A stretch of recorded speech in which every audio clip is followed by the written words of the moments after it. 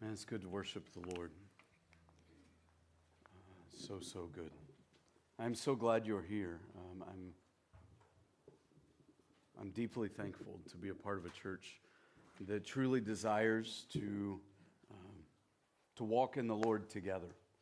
And deeply thankful as well for the ways you encourage me even to rest. And, many of you know I've been out the last 2 Sundays on vacation, and was back in the office Monday, and it was great to hit the ground running, and we've been running ever since.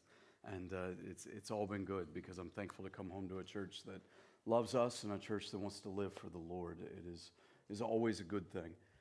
The other thing I want to say just right up front, I want to make sure I don't forget, I want to say thank you to Warren Davey and Barry Cole for bringing the word to us the last couple of Sundays. They did a fantastic job, and I'm thankful for their ministries. I'm thankful for their gifts and for the fact that they're willing to lean in and share those with us. You know, Harvest has never been a Brian-centered kind of place, right? That ministry is something we all lean into and we all do together, and we're at our best when we all lean in, and it's such a good thing when we do.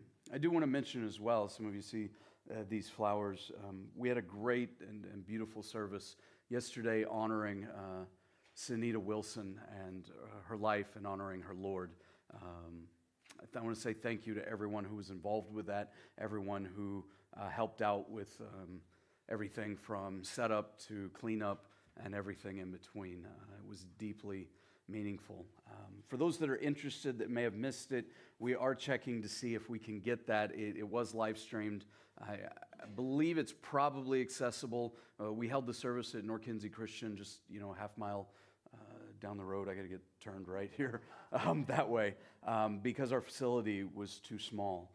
And so it may be on their webpage. We're looking into seeing can we upload that to our media channels as well, if you're interested in being a part of that sort of after the fact. With that said, I want to jump back in to Daniel chapter 9. We've been for months really making our way through the book of Daniel, and we actually spent a little time in Daniel 9 already, and I want to come back and see the entire chapter in its entirety. And to set it up, I want to ask you this question. In fact, I put it in the newsletter this week. Are you guilty, like I am, of praying prayers that are too small? Yeah, I mean, it seems like a pretty obvious question to answer almost at some point. I mean, do you know how me-centric my prayer life tends to get? Quite honestly. I think about my needs. I think about my wants. I confuse the two, right? And I get caught up in everything revolving around me and my family. And oftentimes, my prayer life sort of centrals that way. That's one of the great things about the prayer requests we gather on Sundays, being a part of the family of God, is that it gives us a chance to pray beyond ourselves and to pray more corporately, if you will. In fact, I'm just going to say this right up front today. We would love, if you would say, you know what, I would like, I will take it seriously. I'm not a perfect prayer warrior. I don't have it all figured out. I'm not saying I pray hours and hours at a time, but I would like to pray for the requests that come in on Sundays, that I will pray for those. I will take those seriously. We'd love to add you to that prayer team. It's as simple as giving us your email address, telling us you want to be a part of that prayer team, and we will get you set up where every Monday, every Tuesday, and then periodically as they come in, you get from our team those prayer requests. We'd love to have you pray and be a part of that. But I know sometimes my prayers are small because I'm only thinking about myself. And sometimes my prayers are small because I'm forgetting about Jesus, if I'm honest. I'm just sort of circumventing the fact that He is here and He is with me and He is in me. Sometimes my prayers are small because my thinking gets rather moment-focused, right? Particularly this one, and I think too short-term. Sometimes my prayers are small because I forget God's big picture and God's mission, and I forget what it is God's up to and God wants to achieve. But I think after studying Daniel chapter 9, I'm pretty convicted that most of the time my prayers are small because I forget how great God really is. I forget how great his love is. I forget how great his goodness is. I forget how great his work in my life is. And so I fall back to a dependency on myself rather than a dependency on Christ. To show you that, we're going to be in Daniel 9, and you can go ahead and turn there in your Bibles if you want. If you don't have a Bible, we keep Bibles around. There's some on the back table. There's some on the welcome table outside, around over here. We give Bibles away for free. We think everybody should have one. We want you to have one of ours if you don't have a Bible. To set this up, we said last couple of times we were in Daniel 8, Daniel 9, that when we're in a mess, we have to ask two really good questions, right? And it's actually fairly common once we hit the proverbial bottom to ask these questions. Question one, how did I get into this mess? Question two, how do I get out? Right? But often we have to hit the proverbial bottom to be willing to ask either of those questions. Maybe better said, we should ask, number one, what did I do to get into this mess? Not just how did I get here, but what did I do to create this? And better said, on how to get out of it, what do I need God to do that I cannot do to free me from this? You might remember in the book of Daniel, what we have is Daniel and his friends and many of the people of Judah the people of Jerusalem, had been taken, right? They were captives of war. They were taken from their homeland in Judah, Jerusalem, and they were taken to Babylon. And by the time we get to Daniel 9, they've been there for 60-some years. But back home, Jerusalem was leveled. The temple was destroyed. I watched the images coming out of Ukraine, and I realize our weapons are far worse these days, but the spirit of man has always been the same. It's easy to see in modern times, maybe picture a little better how devastated they must have been. To have lost family members, to have lost home, to have lost the center of their worship. And so they literally took Daniel and some of his friends that are represented in the book of Daniel and many, many others, and they brought them to Babylon, and they made them Babylonian, if you will. Right? They instructed them in the ways of Babylon. They made them learn all of the Babylonian religion. And yet somehow in all of that, Daniel and his friends Shadrach, Meshach, and Abednego stayed faithful to God. But if we're going to go at it the way we've sort of talked about, how did I get into this mess? What did I do to get into this mess? How do I get out of it? How do we get out of it? I think it's worth answering those questions. And we actually began to explore it a few weeks ago. How did I get into it? Well, there's a very general answer, a big picture, and there's a very specific answer. The big picture is that the people of God rejected their God. And we see this over and over and over in the life cycle of the people of Israel. It predates Daniel's time, long before that. They'd been through many cycles of rejecting God, of relying on themselves, of saying, no, God, thank you, but no thank you, we're good. Like, we got this. Or they would turn to other gods and they would reject God. They would go with the gods of the people around them, the gods of the people they were battling against. And so it was really the pride of the people in rejecting God that led to the destruction of Jerusalem. It would seem that what led to the destruction of Jerusalem was losing the war, to the Babylonians. But God had said centuries before that if you reject me, this is what's going to happen. And he said it more than once, more than twice, it was a common refrain. But there's a specific picture in play, and it's not just the pride of the people, it's the pride of Judah and its kings. The pride of the kingdom and its kings, specifically King Hezekiah, acting like they didn't need God or didn't want God. And before we judge him too quickly, we're often guilty of the same, aren't we? Like believing in God, believing we need Jesus, but acting like we might not. So there's this great story over in 2 Kings 20. We actually went through it a few weeks ago, so I'm not going to read all of it now. But Hezekiah had invited some leaders from Babylon into his palace to look over all the great stuff that he had. And he basically was making an alliance with the Babylonians against the Assyrians to say, we have this common enemy, right? The enemy of my enemy is my friend, and we can do this together. But he was rejecting a spiritual solution, relying on God in favor of a political alliance. It's really nothing new under the sun.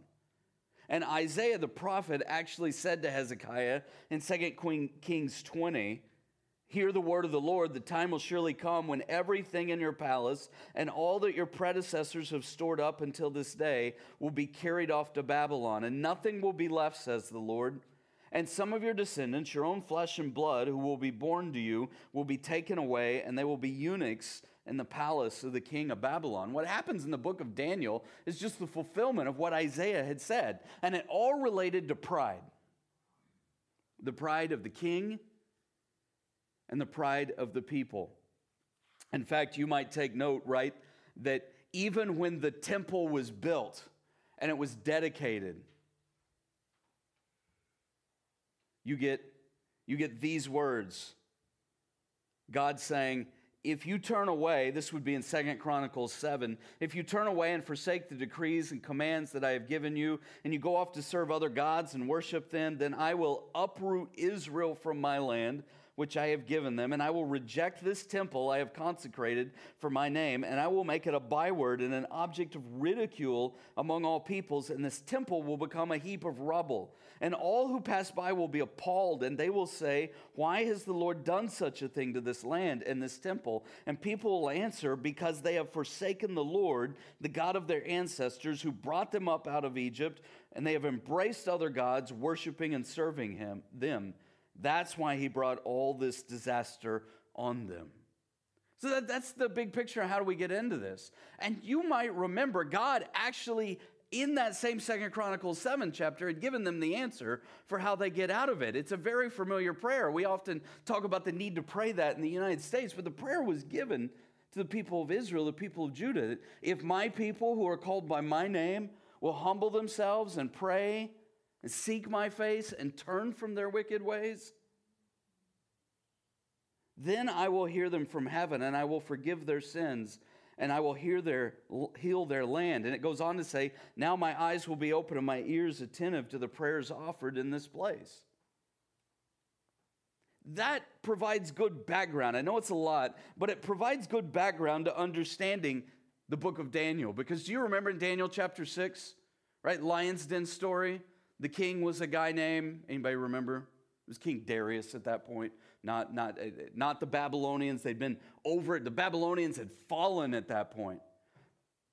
But there's the whole thing where the advisors go against Daniel and they say, look, king, we need to issue a decree that if anybody prays to anyone except you, right, they'll be thrown in the lion's den. And it says Daniel went back to his place with his window open, and he got down on his knees and he prayed 3 times a day, just like he had done before. It turns out all along, Daniel knew. Daniel had always been praying for the restoration of Jerusalem.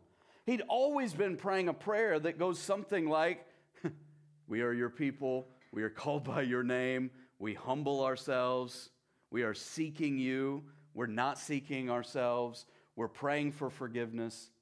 This was at the heart of who Daniel was and how Daniel often prayed. So, let's read Daniel 9. In the first year of Darius, same king that Daniel 6 is about, and I'm just making note here that Daniel 7, 8, 9, 10, 11, and 12 happen sort of out of sequence. They sort of fit back in with Daniel 1 and 6 because they take place in different times and they're not chronological. In the first year of Darius, son of Xerxes, a Mede by descent, who was made ruler over the Babylonian kingdom, right? But he's a Mede. This is the beginning of the reign of the Medes and the Persians. In the first year of his reign, I, Daniel, understood from the scriptures, according to the word of the Lord given to Jeremiah the prophet. He's referring here specifically to Jeremiah 25, Jeremiah 29, that the desolation of Jerusalem would last 70 years. And so I turned to the Lord God, and I pleaded with him in prayer and in petition and in fasting and in sackcloth and ashes. These were signs of repentance. And I prayed to the Lord my God, and I confessed. And here's the prayer. Lord, a great and awesome God, who keeps his covenant of love with those who love him and keep his commandments. We have sinned, and we have done wrong. We have been wicked, and we have rebelled, and we have turned away from your commands and laws. And we have not listened to your servants, the prophets, who spoke in your name to our kings, to our princes, to our ancestors, and to all the people of the land. Lord, you are righteous. Now just catch here, he's telling us who God is. Even more so, he's telling us what God is like. You are righteous, but to this day we are covered with shame. The people of Judah and the inhabitants of Jerusalem and all Israel, both near and far, and in all countries where you have scattered us because of our unfaithfulness to you. We and our kings, our princes, and our ancestors are covered with shame, Lord, because we have sinned against you. Just pause there for just a second. You notice how he's saying we? Yet Daniel was not the king who did this, but Daniel is a descendant of the king who did this. Daniel is, as a prophet, speaking to God on behalf of all the people, but he is including himself in this. And I don't know about you, but I picture Daniel as a pretty righteous guy. But he's got a handle on the fact that he's sinful too. Verse 9. The Lord our God is merciful and forgiving. And even though we have rebelled against him, we have not obeyed the Lord our God, or we have not kept the laws he gave us through his servants, the prophets. All Israel has transgressed your law, turned away, refusing to obey you. Therefore, the curses and sworn judgments written in the law of Moses, the servant of God, have been poured out on us, because we have sinned against you. And you have fulfilled the words spoken against us and against our rulers by bringing on us great disaster. And under the whole heaven, nothing has ever been done like what has been done to Jerusalem. And just as is written in the law of Moses, all this disaster has come on us. Yet we have not sought the favor of the Lord our God by turning from our sins and giving attention to your truth. The Lord did not hesitate to bring this disaster on us. For the Lord our God is righteous in everything he does. That's saying he is right in everything he does. Yet we have not obeyed him. Now, Lord our God, who brought your people out of Egypt with a mighty hand and who made for yourself a name that endures to this day, we have sinned. We have done wrong. That's a pretty good apology, by the way. If you've ever got to apologize to someone, you know that quick little thing we do where we go, well, I'm sorry. Yeah, something tells me, well, I'm sorry, isn't quite the same as you're right, I'm wrong. We're wrong. Lord, in keeping with all your righteous acts, turn away from your anger and your wrath from Jerusalem, your city, your holy hill. Our sins and the iniquity of our ancestors have made Jerusalem and your people an object of scorn to all those around us. Now, our God, hear the prayers and petitions of your servant. For your sake, Lord, look with favor on your desolate sanctuary and give ear, our God, and hear. And open your eyes and see the desolation of the city that bears your name. We do not make requests of you because we're righteous, but because of your great mercy. Lord, listen. Lord, forgive. Lord, hear. Lord, act. For your sake, my God, do not delay, because your city and your people bear your name. Can you see where Daniel is speaking right in line with what it said in Isaiah, what it said in 2 Chronicles, even going back to what it said that we didn't dig into back in the book of Deuteronomy. He is right in line with what God had said in the scriptures. And he is praying that God would restore Jerusalem, that he would restore Judah, that he would restore the temple even, the sacrifices that would happen there. In the end, prayer points me to a lot of things. Prayer points me to humility. Prayer points me to dependence. Prayer points me to my need for mercy. Prayer shows me the heart of God. The heart of God that we pray to is merciful and gracious. He is both powerful, righteous, and gentle. If you think about it, why can we even pray at all? Is a pretty deep thing to think about. And the amazing thing about God is that he even hears our prayers. Not just that he hears them in the sense of like they're going on in the background and he's like busy cooking, but that he turns and listens to us is all its own greatness. And so the one thing I want to say to us today, really the singular point this message is about, the one thing this message is about is this, that my prayers are often too small because I forget both the greatness of God and the greatness of his grace. It is so easy for me to forget how great God really is. And it is easy for me to fall into the trap of thinking, well, my sin isn't that bad, and therefore his grace really isn't that big of a deal. Yet, my sin is worse than I know, and his grace is greater than I understand. After all, the solution for that grace took a cross that I'll never be able to fully wrap my brain around. It's part of what we celebrate with Good Friday and Easter. I read in one commentary this week that the answer is that we should pray because of God's grace. That the solution to our sin is not to brush it under the carpet and pretend that it doesn't exist. And there are plenty of people who want to do that in our contemporary context. People who don't even want to mention the word sin. But that was not Daniel's way. That the answer to our sin is to remember God's grace and to confess it before him, throwing ourselves on his sovereign mercy, that I am indeed a filthy sinner, quite unfit for God's use. And I think Daniel would say, so are you. And yet we throw ourselves at the mercy of God and the grace of God, and he does forgive us, and he does use us, and all of that affirms his name and his greatness. Now, be clear, my prayers are not the only things that are too small sometimes. When I forget the greatness of God, when I forget the greatness of his grace, my love is too small, my heart is too small, my gratitude is too small, my contentment is too small.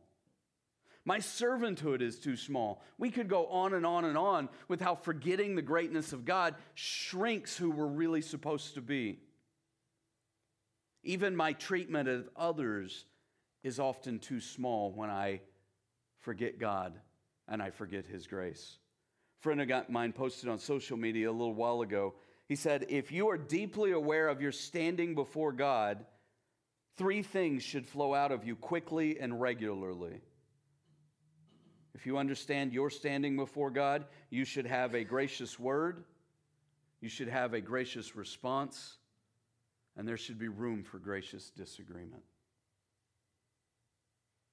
All this goes along with what Jesus prayed. You remember Jesus prayed things like, Father, forgive them, they don't know what they're doing, or our Father in heaven, hallowed be your name, right? You know that prayer, right? Forgive us our sins, our debts, as we also have forgiven our debtors. Notice that Jesus tied a treatment of others, a forgiveness that I share, to our forgiveness from God.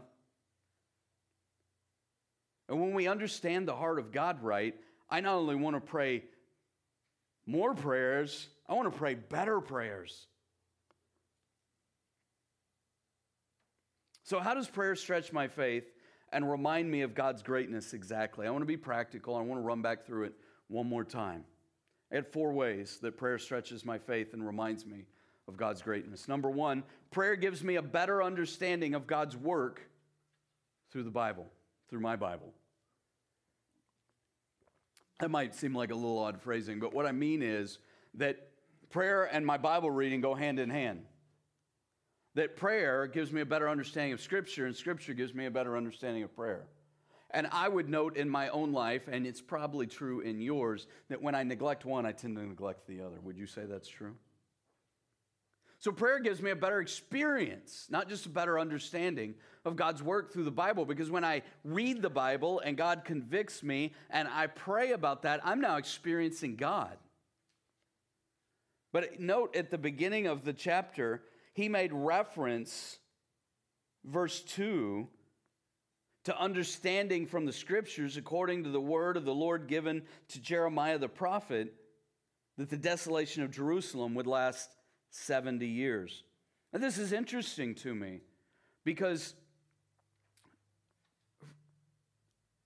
Jeremiah had not been around that long. He's recognizing that Jeremiah the prophet is authoritative Scripture, just like Deuteronomy, just like 2 Chronicles. He's recognizing how significant that is. But the prophecy there in Jeremiah 25, in Jeremiah 29, in fact, the prophecy is included in one of our favorite verses in all the Bible. You know, I know the plans I have for you, declares the Lord, Jeremiah 29. I know the plans I have for you, declares the Lord, plans to prosper you and not to harm you, plans to give you hope and a future. The context of that is verse 10 that says, when 70 years are completed for Babylon, I will come to you and fulfill my good promise to bring you back to this place. Daniel knew that. And Daniel was reading his Bible, his Scripture. And he was saying, hey, God said it'd be 70 years. It's been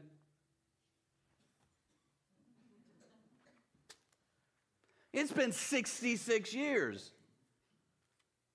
We know that because we have a rough estimate, good estimate, of when he was taken into exile, and he gave us that back in Daniel 1. We have a good idea that this happened in the, as it said here, the first year of King Darius. So we can date these things. It's been 66 years. He's thinking, in 4 years, God's going to take us back home. God, forgive. God, do it. God, for your glory, for your name, do it. Sometimes when I preach, you probably think I get a little excited. And sometimes I get even more excited. In fact, Marcy and Nick will sometimes say, you were a little more on it today, or like you had that little smirk in your eye, or there was a little more oomph in your... God works through His Word. And this powerful thing happens when we talk with God about it when He's working. Does this make sense? It's exciting to see God work. Number 2, prayer gives me a better understanding of my sin. I mean, it seems very obvious to me that this entire chapter is about confessing sin and repenting of sin. But there are a lot of words used here. I'm not going to read the entire thing for us again. We just read it. But I want you to note that not only does he describe God in a lot of different ways, he describes sin in a lot of different ways. Here are the phrases he uses. Note the following. He says, we have sinned, we have done wrong, we have acted wickedly, we have rebelled, we have turned away. We have not listened, we had disloyalty, we public shame, again, sinned, rebelled, not obeyed, broken your law, turned away, refusing to obey, sinned, iniquities, not obeyed, sinned, and acted wickedly.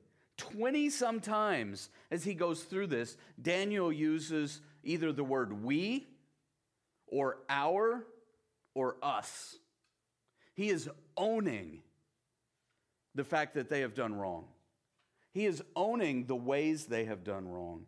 And I think it's good. I made a comment a while ago about how good apologies will involve not just an I'm sorry, but we're wrong. They didn't just apologize to God here. He was confessing, he was repenting, and he was pleading for forgiveness. And there's actually some technical distinction, right, between those things. Confessing is agreeing with God. When I confess to God, my people who are called by my name, right, humble themselves, pray, seek my face, turn from their wicked ways. And when we confess, we're saying, God, I agree with you. I have done wrong. When we repent, we are turning, going towards my sin, going towards God. How many, what do you call it when we turn back? Because I know in my life, I have said, I'm going towards my sin. I'm going to turn. I'm going to repent. I'm going to go towards God. You know how often we turn back around again?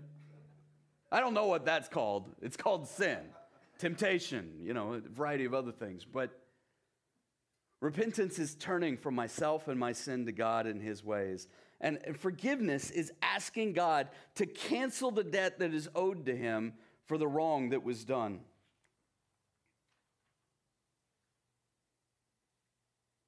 I'll come back to this thought. Number 3. Excuse me.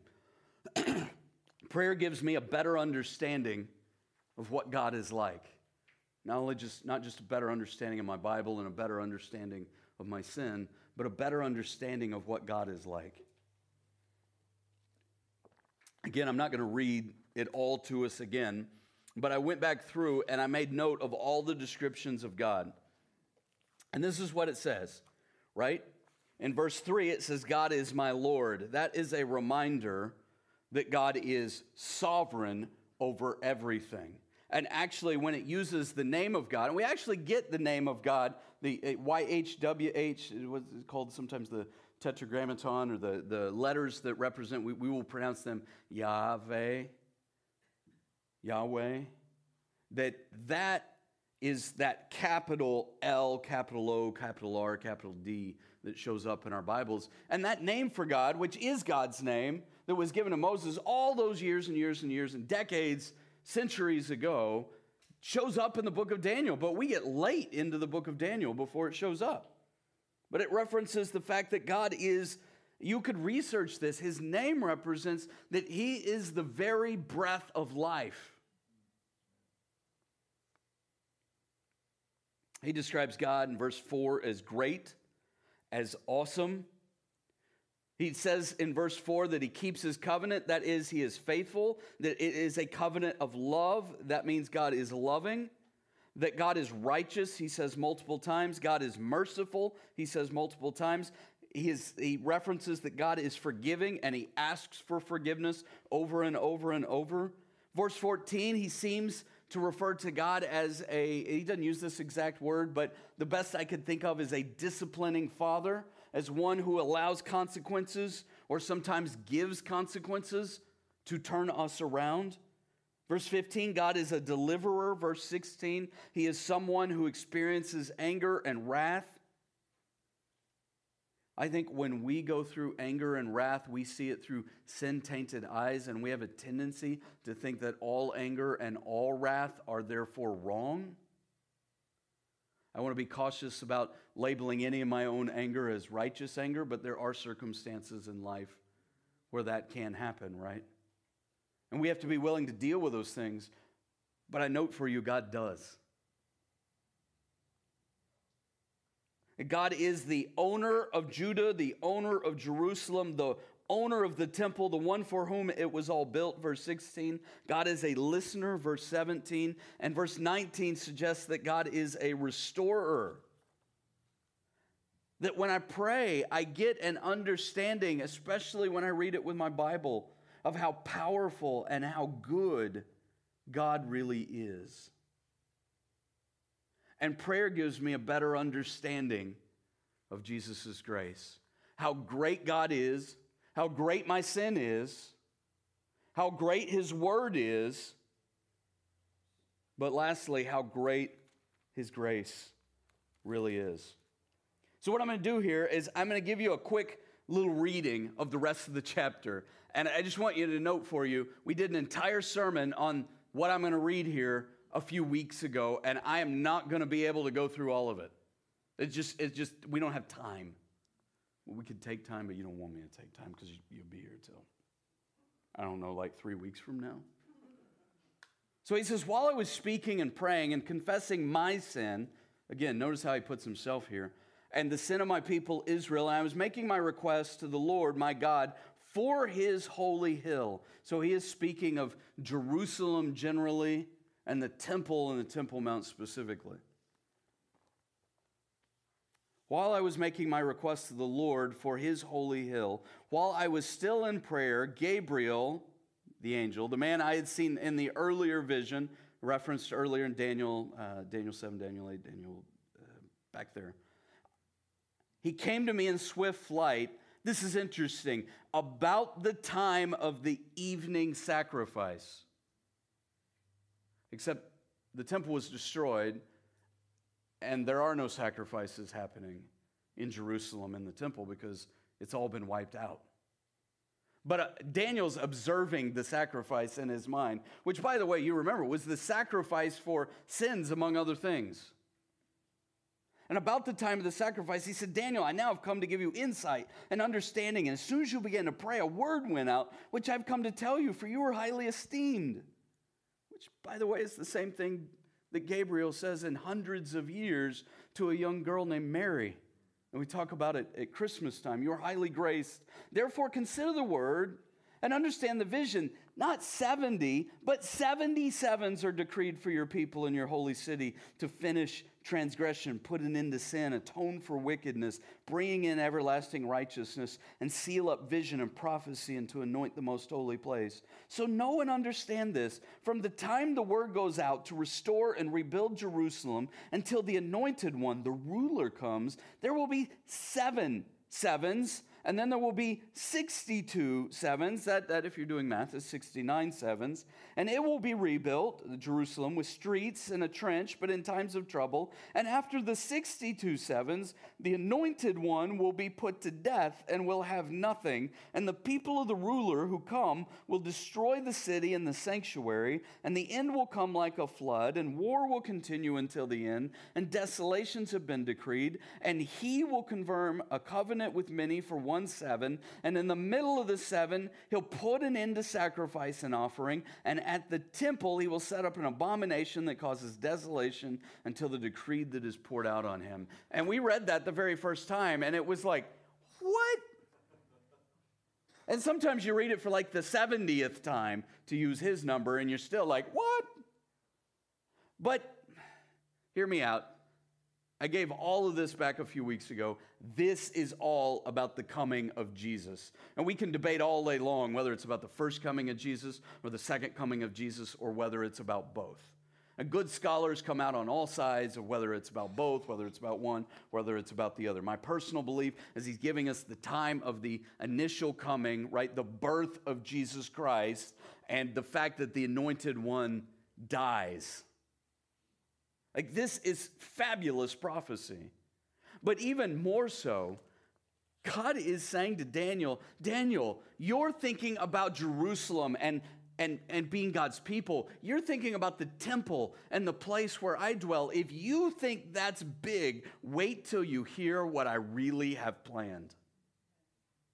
In fact, a commentator I read said this. This was just fabulous, I thought. He said, if this is the correct interpretation, it's not too difficult to see what it is or what it was that heaven was so anxious to communicate to Daniel, his representative on earth. It was right that he should long to see the people delivered from captivity. It was right that he should long to see Jerusalem rebuilt and the temple worship reinstituted. And yet the Lord wanted Daniel to see beyond these things to what they foreshadowed, however painful that might be, that God's ultimate purpose was not a temple made with hands and a holy place entered but once each year, that his son was the place in which men were to approach God, and his sacrifice was the one which would bring forgiveness.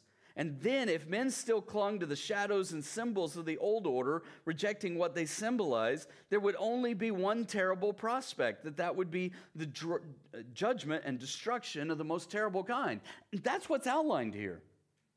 That the anointed one, the ruler, would be rejected, even though he would be the answer to the temple. He would be the answer to the people of God. He would be the answer to their sins. That he is grace. And there's something phenomenal about not only the greatness of God, but the greatness of his grace in Jesus Christ.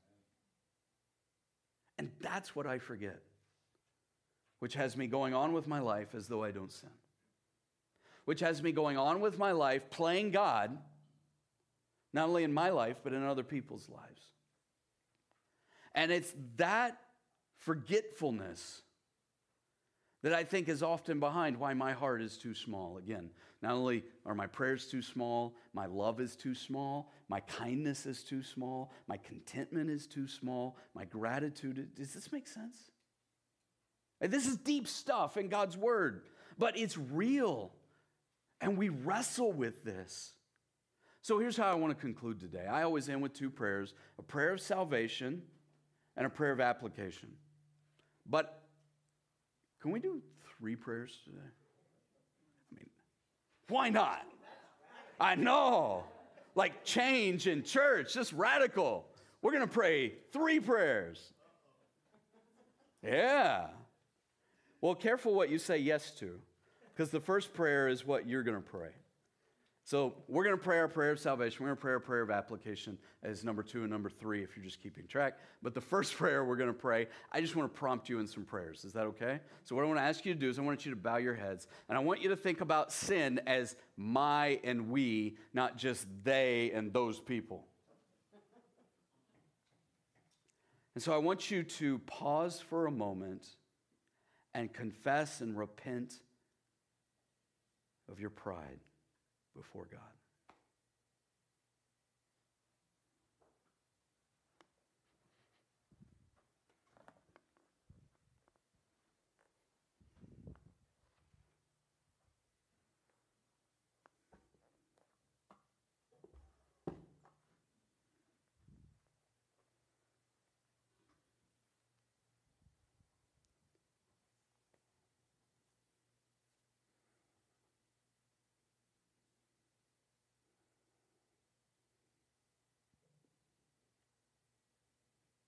And I want you to confess and repent of the ways you rely on yourself instead of on God.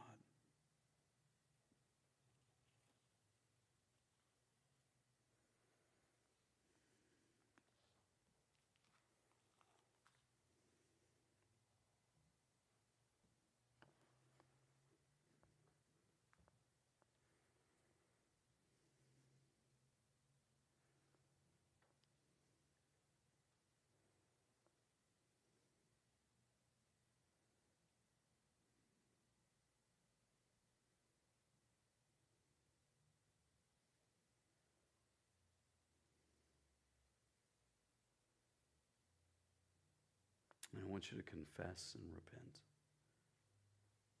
of the ways you try to play God or replace God.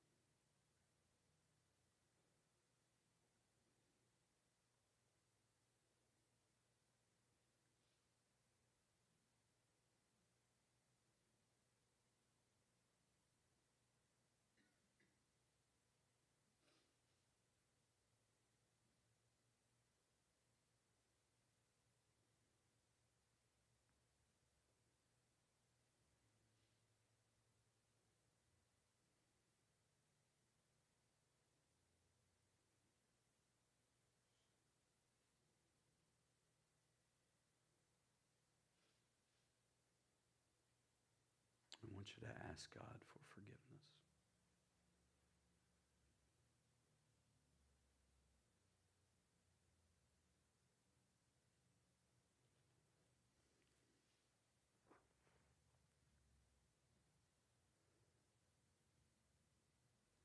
If you need salvation today, maybe you've heard the story for the very first time, or maybe you've understood for the first time that Jesus died for your sins and that he rose again, and that all of it happened according to the plan of God. Maybe you'd pray just like this with me. For the very first time, you'd say, Dear Jesus, I admit and confess that I am so wrong, that I fall short, and I don't deserve you, but I turn to you, and I ask for you to forgive me and remove all of my guilt and all of my shame. And I ask you, Jesus, to be my God. I put my faith in you. I ask you to be my Lord, to take over my life.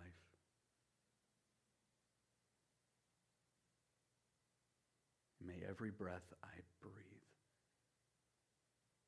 be a breath from you, God, about you and for you.